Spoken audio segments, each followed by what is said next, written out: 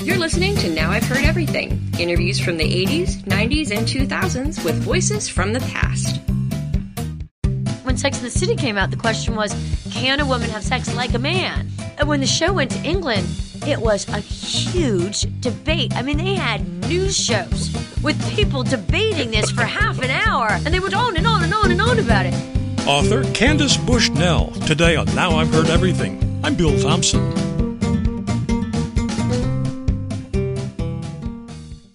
Well, 25 years ago this week, a new series premiered on HBO. It was a series based on newspaper columns written by a journalist named Candace Bushnell. She called it Sex and the City.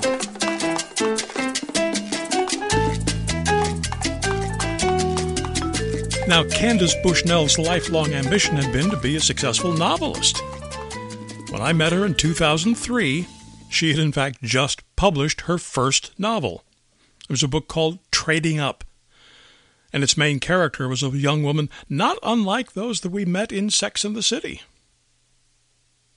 And just like Sex and the City, the characters in Trading Up all had to face difficult life questions. So here now, from 2003, Candace Bushnell. I couldn't help wondering. As I was preparing for the interview, I read a review that referred to this as being your first novel. It technically is my first novel. Sex and the City was, because it was published in a newspaper column, and I wanted it to be fiction, they wanted it to be journalism. And we came to a quiet, happy understanding that it was supposedly journalism, but a lot of it was actually fiction, or it was really fiction written as journalism, I would say. Embellished nonfiction. But also there were journalistic aspects to it where I really did go out and interview some people, and I did go out every night with a notebook, and I would go out and hear a sentence and basically turn that into a short story. Some of it was completely fiction, like the part when the girls go to the baby shower in Connecticut. Completely fiction. But my editor was, and they said, well, what did you do this week? And I went to a baby shower in Connecticut. Of course, I probably went to the Hamptons or something and, drank a lot. And Monday morning came around and I was like, what am I going to write about? Okay, they're going to a baby shower. I've been to Connecticut. I'm from Connecticut. So, and then Four Blondes was 4 novellas. And that was completely, fiction, but it was 4 novellas. So technically it is my first novel. Oh, well, bless your heart. And it turned out to be a long one, too. I was going to say, now, we've met Janie before, haven't we? Yes, in Four Blondes. Mm-hmm. So she didn't really get her full due in that because she only got 1/4 of the billing there. Well, she got 1/4 of the billing. The thing about Janie is at the end of that story, I was thinking, okay, I'm just going to get rid of her. And I was going to make her just become really hardened and really, really desperate. And she has no choice but to become basically a call girl, a high-priced call girl. But then when I got to the end, I was like, no, I actually like her too much to do that. I'll give her one more chance. So she ends up being a lingerie model, which actually makes sense because when I wrote it at the time, that was when there was this idea, we're going to use older women, meaning someone who's 30 as opposed to 16. And then actually in this book, at the end of the first draft, I really kind of had her being crazy on the plane. I mean, you could tell that she'd flipped her lid and she was absolutely insane, which if you read the book, you'll understand why someone really might go insane. But then my publisher kind of said, she's been through so much. I really don't think we need to make her crazy. and I think that was good advice. And so I think it has a much better ending now where she actually manages to beat everyone and all these men at their own game. But poor Janie, I mean, she just wants what all of us want, doesn't she? She values true love above everything. And to me, it's humorous and it's ironic because that is the thing that we're all told to value more than anything is true love and finding true love. And, women are so tempted to put that above everything that sometimes I think that we put that a little, we worship that a little bit too much. And, maybe we should just be working a little bit harder at our jobs and not worrying so much about finding this true love. And that is a bit the case with Janie. But Janie feels that she just deserves true love, as everybody feels that they just deserve true love. But I think that we kind of have to earn it in a way. And work for it? And work for it a bit, I think, by working on ourselves and becoming the most complete person we can be. And I do think love is really about giving. It's about what you can bring to the table as opposed to what you're going to take from the table. So that's my feeling about it. Is Janie just maybe a little uncertain about what she is able to bring to the table? Janie's definitely uncertain about what she's able to bring. She knows she can bring her looks and her beauty. But she also knows that she's more than just a pretty face. Janie's problem is that her whole life she's been told that she really isn't anything other than beautiful, and she must not try to be anything else but beautiful. And it's true that when she kind of steps out and says, hey, wait, I want to do something, people just ridicule her left, right, and center. And that's one of the themes of the book. Because she's just a model. Right, exactly. But that's one of the themes of the book, is that in our society, we still do put women in boxes, and we are uncomfortable if a woman has too much. Oh, heaven forbid she should have too much. Just enough. Right. Maybe just a little bit, but not too much. Not too much. It's just, bless her heart. She's just. I see the struggles going on in her mind. As she's trying to figure out, and the kinds of struggles she has are not the kind of struggles most of us have in our lives. But no, they're not. But I think we all have those kinds of struggles in a different way. And maybe in a smaller way. I mean, Janie's a larger-than-life character, and she's in a larger-than-life world where she's trying to survive. But like you, I feel like, God bless her. She has access to this world. Part of it is wanting to belong someplace. It's about that theme of, wanting to belong and wanting to be a part of something. And it's also about being ambitious. And, the very concept of trading up. I mean, we're all told to be the most that we can be. And yet, it's not easy to do that. So, she's a fun character. After this short break, the uproar that Sex and the City caused in one country.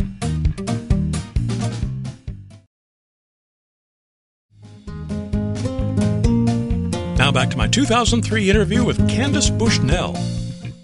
It sounds like you had a lot of fun writing this book. I had such a great time writing the book. And for me, it was really an indulgence because I did what I've wanted to do ever since I was 8 years old. And when I was 8, I knew I was going to be a novelist. And I had this flash, someday you're going to be a famous novelist. I just didn't know that it would take nearly 40 years, but I've worked at it very hard ever since the age of 8. But, back then I had that big romantic dream about being a novelist. I'll have a little house in the country and I'll go there and I'll write for hours and this and that. And it wasn't until I started doing this book that I was able to do that. The truth is, it wasn't until I started, writing this book, which was, I think I was probably 42, that I finally really had the concentration to sit down and master, a huge piece of work. So that was really fun. And I went to my little house in the country, and I would get up at 4 a.m, the cliche, wearing the same clothes. I would work for 6 or 8 hours. And then after that, I would watch the Jerry Springer Show. I got to replenish that well of creativity somehow. and I did actually spend time trying to figure out what is the meaning of the Jerry Springer Show. And I think I figured it out, and I put it into the book. One of the big, the CEO of the big media company, Splotch Werner, gives Selden Rose, who ends up being Janie's husband, a big lecture. He's known for giving all of his employees a lecture about the Jerry Springer Show and what it means.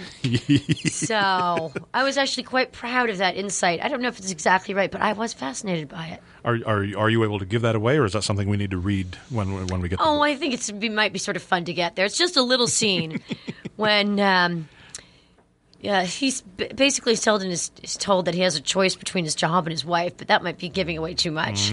Well, and I told these huge business guys in New York who work for a media company who are hugely successful, and I said, "Oh, there's a scene in the book." There were about 2 of them. They said, "That answer's easy. Your job. You always pick your job over your wife." I was like, "Here it is in the living flesh. I don't make this stuff up." Well, and see, that occurred to me. When you read a novel that is fiction, that you made this stuff up, but then I realized, no, you are a chronicler, a well-known and very successful chronicler of real-life things, and you begin to wonder, where does the line blurs kind of? Just because certainly you made these people up. Right. But certainly the world in which they live in is a very real kind of world. And so it's fun to try to figure out, well, did she make this up? Or was this based on fact? Or is this really somebody whose name she just cleverly changed? That's what's fun about a book like this. Well, you know what? I really made all of it up, but it is all things that could happen. I don't think there's anything in the book that actually has happened, to my knowledge, to whomever, but these are the kinds of things that could happen. And I really like that kind of fiction that is realistic. I love that classic fiction like Edith Wharton and Balzac and Trollope, Guy de Maupassant, where you feel like, and they're all society novels. They're always in big cities, Vanity Fair. And you feel like this really is the way it was back then. And you feel like it's real. I love those kinds of books. But it's real, but made just a touch more dramatic for plot and stuff. Yeah, that really helps sum up something that I've wondered about myself for a long time, is why I like chick flicks. I mean, just when I was a kid, I liked science fiction, but I've outgrown that now because it's not real. I can't identify with that. But when Harry Met Sally, I can identify with that. That's real. I mean, the power of a movie like When Harry Met Sally is, it's real, and it also captures the zeitgeist. And when that came out, that was the big question of the day. Can a man and a woman be friends? And that explored that. And when Sex and the City came out, the question was, can a woman have sex like a man? And that was in the first episode of Sex and the City. And when the show went to England, it was a huge debate. I mean, they had news shows with people debating this for half an hour. Yes, a woman can have sex like a man. No, she can't. She'll go insane if she does. And they went on and on and on and on about it. And so they got really wrapped up. But see, that is your forte, is zeroing in. I mean, every one of the episodes of the show, inspired by your work, has the question that you have to ask yourself. Exactly. And there are questions, maybe not posed as questions, but questions throughout this novel too, aren't there? I think so. I think there are. And, one of the questions is Janie, a trollop or a feminist? And can a woman be both? Well, yeah. Probably. It is the oldest profession. Well, yeah. When you take something of value for what she is returning, where is the line between street hooker and high-priced hooker and just feminist employing her wily ways? The other thing that's interesting to me about the book is there is always this. The question of morality and, what the characters are willing to do to get ahead. Janie is, I think, a bit extreme. But, the fact of the matter is, this has happened to me so many times where I've been in a room with, 5 or 6 women, and, one of the women will say, yeah, I've been dating this guy for 2 years. I want to get married and I want to have kids, but he won't budge. What should I do? There's always one woman who says, just go ahead and get pregnant. So, these are the kinds of questions that we as women deal with all the time. But I think you understand very well. Is it like your personal happiness? Yeah. Is it right? Is it, it's like, but then it's the baby, These are the questions women deal with. But it's better to ask the questions than to try to answer the questions, isn't it? Probably, yes. Because there are no answers. There really are no answers. And none of these things are black and white. And I think, we as human beings like to think that these kinds of questions, there's a black and white answer, but there really isn't. There's only a personal answer. Because, of course, everyone is responsible for themselves. Candace Bushnell is 64 now and lives in New York. And you can get your copy of Trading Up by clicking on the link in our show notes or by going to our website, heardeverything.com. And heardeverything.com is where you'll also find my 1987 interview with another well-known author whose book was turned into a successful motion picture, the author of The Thornbirds, Colleen McCulloch. When I wrote Thornbirds, I didn't realise it was going to go the way it did. Once it became an absolutely phenomenal bestseller, I said to myself, don't ever try to top it. People are always going to be disappointed that they're not going to get another Thornbirds. And my 1994 conversation with the author of a book on how to make your man behave by using the secrets of dog trainers, Karen Salmonson. I believe that these training tips work because dog and man do share so much in common, that the dog training tips work because it's really keying in on that. In fact, I think that dog is man's best friend for very deep psychological reasons. And, of course, we post new episodes of Now I've Heard Everything here every Monday, Wednesday, and Friday, and you can find us on every major podcast platform. Thank you so much for listening. Next time on Now I've Heard Everything, as part of our commemoration of Pride Month, my 1993 conversation with former FBI agent whose courage, after he was outed, helped end all the homophobic discrimination, not only at the FBI, but throughout the federal government. My 1993 conversation with Frank Bottino. No one in the FBI knew I was gay. It was people I worked with for 20 years later on when they found out were totally shocked. Just a regular agent like everyone else. That's next time on Now I've Heard Everything. I'm Bill Thompson.